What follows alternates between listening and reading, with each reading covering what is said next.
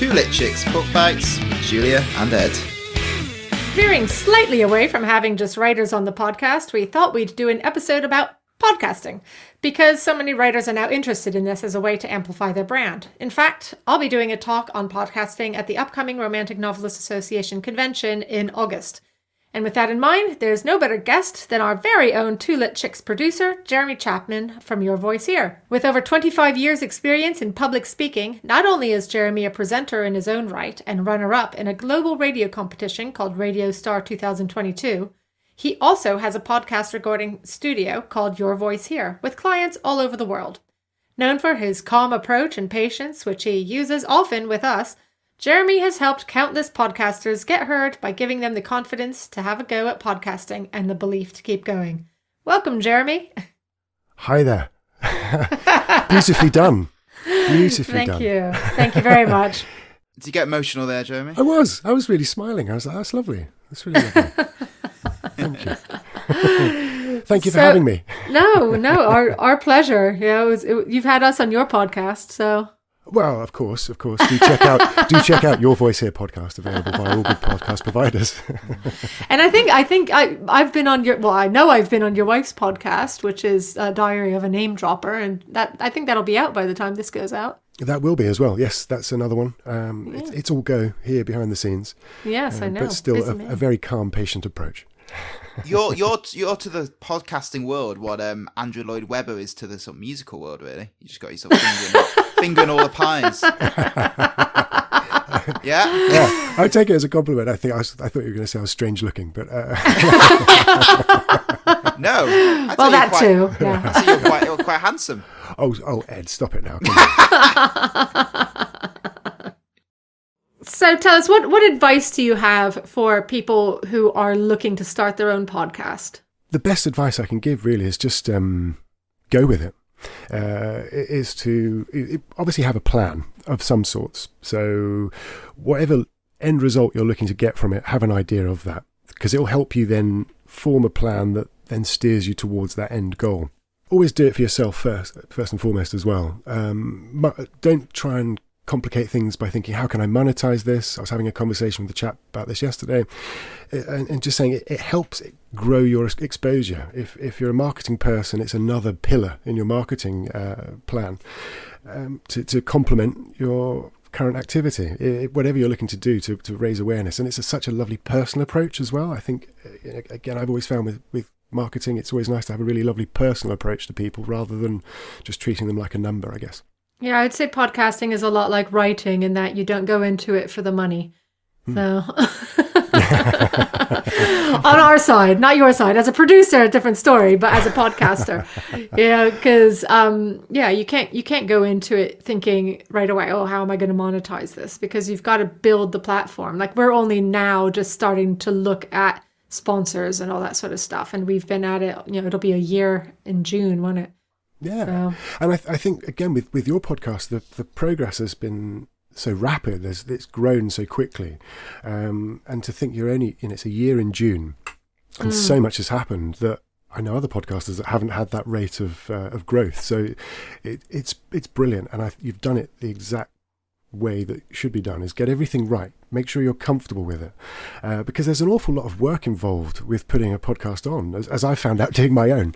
Who knew there was so much work involved, but there is, and it's handy to have someone there to just be a safe pair of hands or a set of ears just to help guide you through it, because otherwise you can get bogged down and it can just become a monster that you just think, I just don't want to look at it anymore.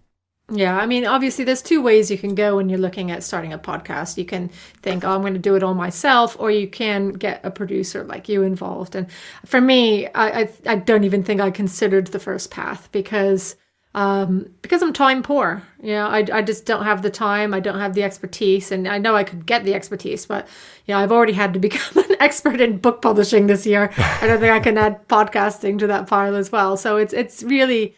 It's great having somebody there who knows what they're talking about. Well, I like to think I do, so thank you. But I think, again, the title producer, I like to dispel some myths, because again, like a job title like a producer can mean, oh, it's a real professional thing or whatever. I start the day, sure, as a producer or a podcast editor, but as the day goes on, I will then become a motivator or someone to help build confidence in them again to use microphones, or just guiding them through all sorts of bits. So I wear many hats. It's not just as a producer. It's I think I can spin many plates.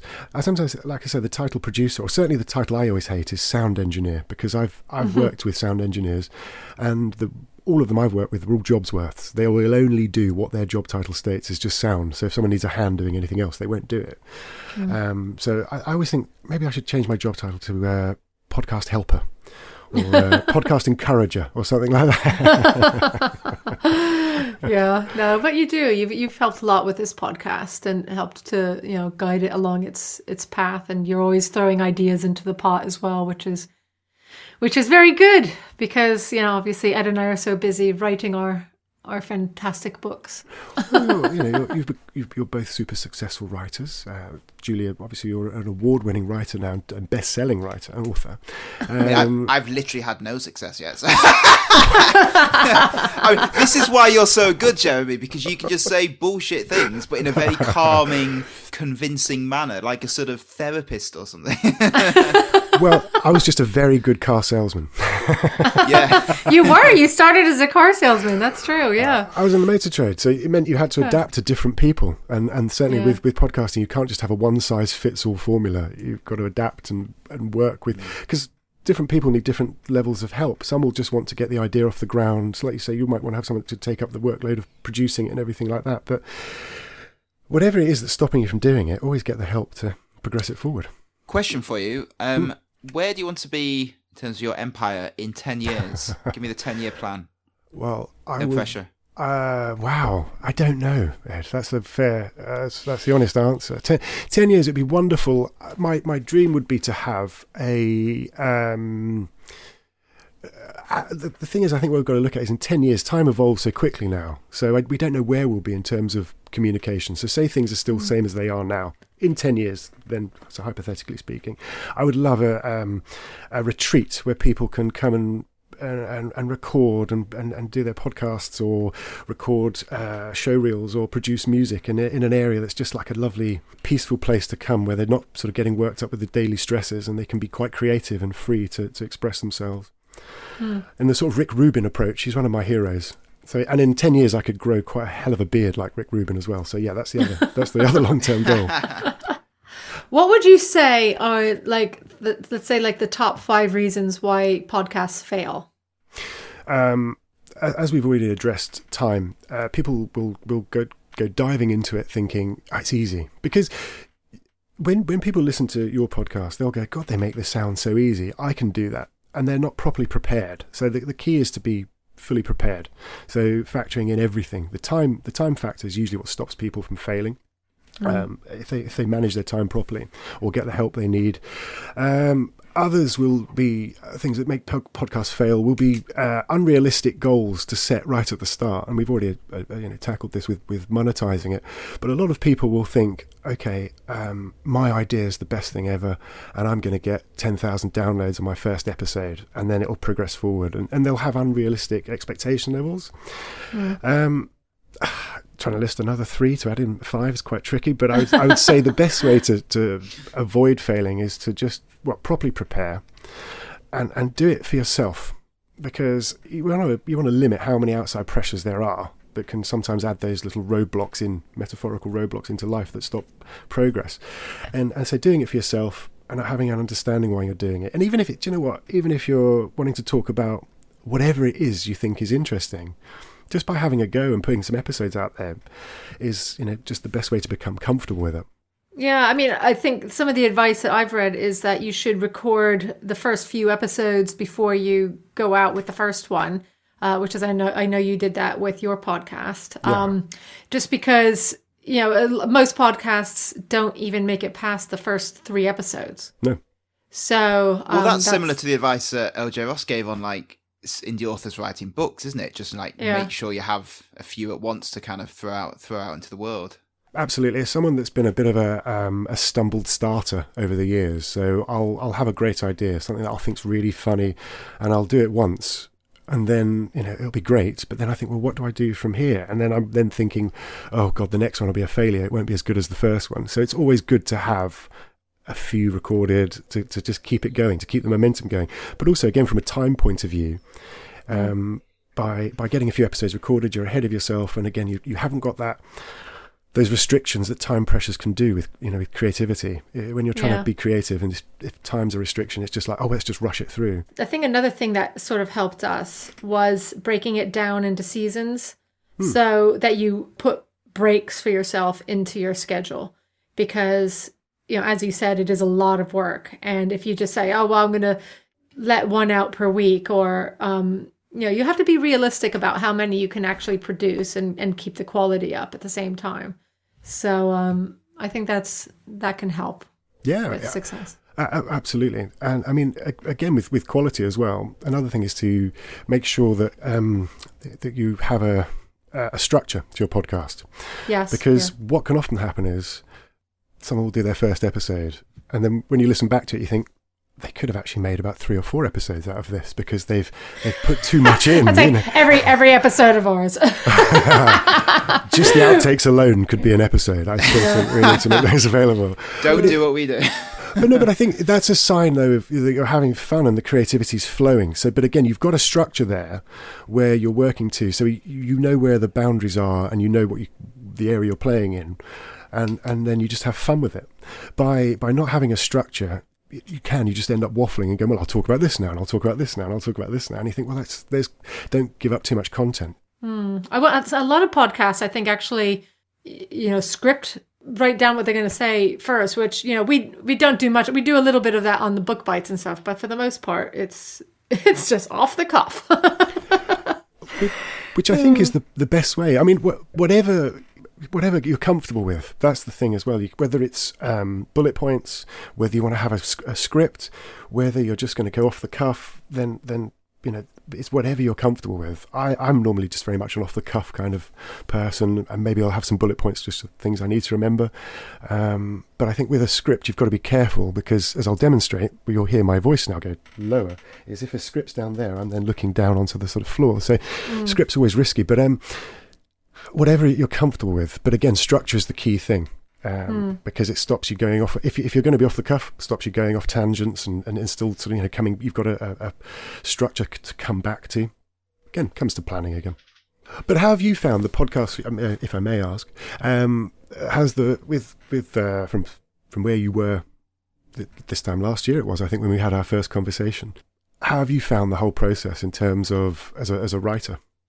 Yeah, I mean, I've enjoyed it. I've enjoyed getting to know other writers, speaking with them. For me, reading all the books is both the positive and the negative, because it takes up a lot of time. But it's also exposing me to a lot of other work that I probably wouldn't have read otherwise.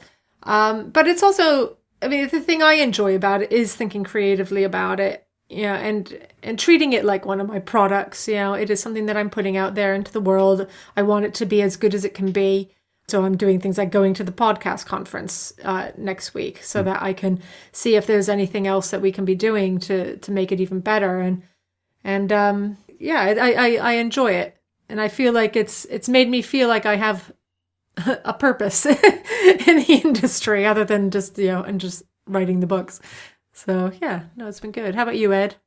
Yeah, I love the challenge of because someone who's sort of quite naturally quite shy, I like every episode. To me is almost a challenge to try and sort of form, because I guess what we're doing is we're forming a temporary bond with, well, I mean, hopefully we will talk to them in the future as well, but we're forming a kind of like a weird temporary close bond with the guest, and the closer that bond is, like the more insightful you're getting, the more comfortable you're both feeling in each other's company, the more perceptive the insight. So it's almost a kind of like it's a bit of a challenge to try and get on the same wavelength and produce something that could be really special.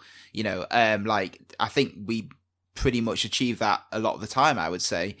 I mean, like last week, the episode, which I hope you've all heard yet, with LJ Ross, like, you know, maybe she's always like that, but like it just felt like she was just giving perceptive insight after perceptive insight. And writers aren't, you know, better than anyone else, but I do think that writers, when they're on a roll, they do come out with these things that are just kind of tell us a lot about the world. And I almost see it as a challenge to try and get that out of them.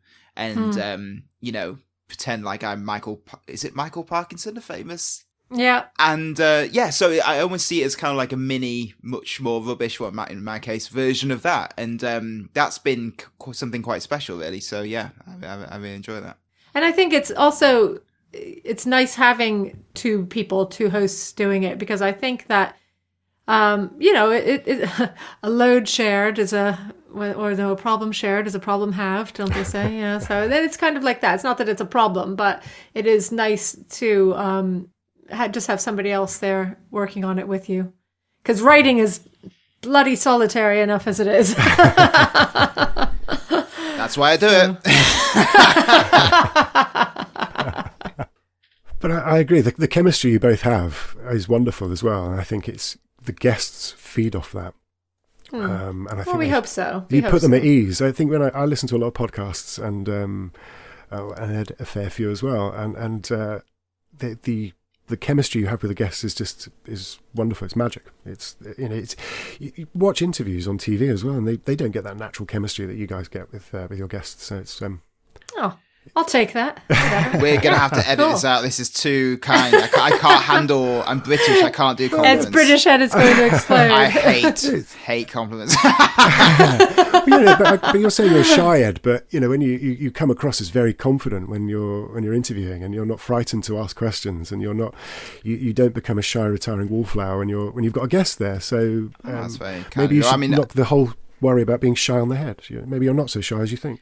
Well, introverts, we train ourselves to, for limited amounts of time, pretend we're extroverts. It's a trick that all us shy introverts learn at a young age. I'm an introvert as well.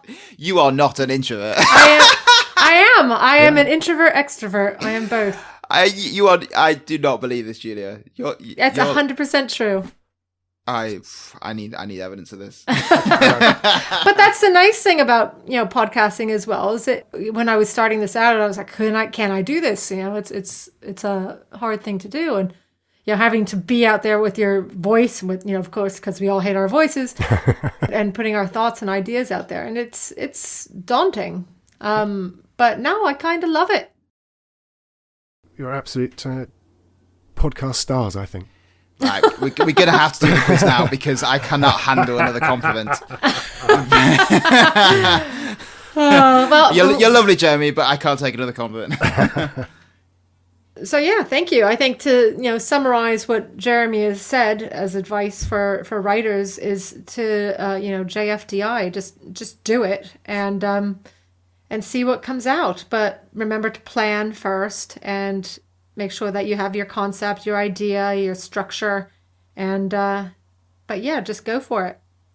Actually, Jeremy's going to write a piece for our blog that talks about all the equipment that you need to get started, which actually isn't that much. So yeah, you can go and look out on the Two Lit Chicks blog for that. And I guess all we have left to say is thank you very much for sharing your wisdom with us.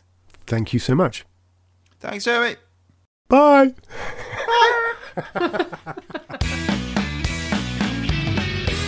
Two Lit Chicks is a podcast about books that change lives.